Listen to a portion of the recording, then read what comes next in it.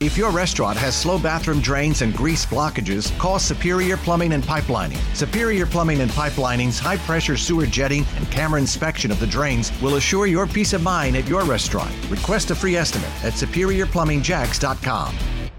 Another hot day today. We hit 93 on Wednesday and yesterday. We'll be very close to that today, about 91 or 92, and the record is 92, set back in 1936. Ought to be in the mid-80s this time of year, but the heat's just about ready to leave the area as we go through this big pattern change we've been talking to you about and bringing you the first alert about all week long, as winds will become out of the east by really this afternoon at the beaches, and that'll bring in somewhat cooler air at the beaches, but the real big pattern change starts tomorrow. Clouds will increase. It'll be breezy. Scattered showers will develop, especially in the afternoon, though there may be some rain, especially closer to the coast, even in the morning. But the morning hours are your best chance to stay dry, and there still will be long hours of the day tomorrow that will be dry, but only in the low to mid-80s for highs, so it'll be more comfortable, even though the humidity will still be pretty high. And then our local nor'easter really gets going Saturday night into Sunday night and into Monday, and will likely be helped out by some kind of tropical disturbance that's going to try to develop near the east coast of Florida. This is going to head northward up the coast, move over the far western Atlantic. The proximity to land,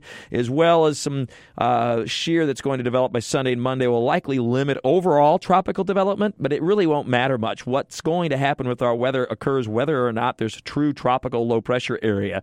But it looks like there's a chance for at least a tropical depression and maybe low-end tropical storm out of this, and if so, it would be called Nate, to develop somewhere not too far from Daytona Beach and or St. Augustine.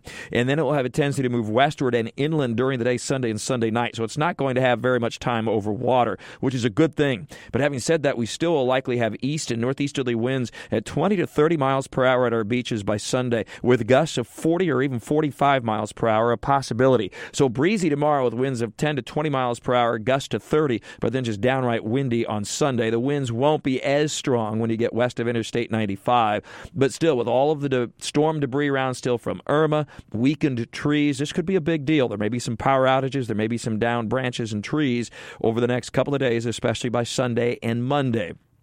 And then as we get into next week, this is really a long-term pattern change. We will continue to see onshore east winds that will be blowing strong, a very dangerous rip current risk at area beaches. There'll be beach erosion. There'll be some flooding, coastal flooding, and even along the St. Johns River at times of high tide in particular. We're headed toward the full moon on Thursday, so we'll have an astronomical boost to our tides, our high tides. So this is going to be a long stretch. It's not out of the question that some of the beach erosion could rival that of Hurricane Matthew, but over a much longer period of time, over a 7 to 10 day period. But nonetheless, this is significant for our beaches, not just for this weekend, but right on through virtually all of next week. And with additional rainfall, we're looking at rainfall amounts this weekend into Monday of 1 to 3 inches on average, especially from I-95 to the beaches. There could be some locally heavier amounts, but there'll continue to be some rain on and off and through much of next week. So after a dry 2.5 weeks since Irma, we're now going to go into a sustained wet period, the way it looks.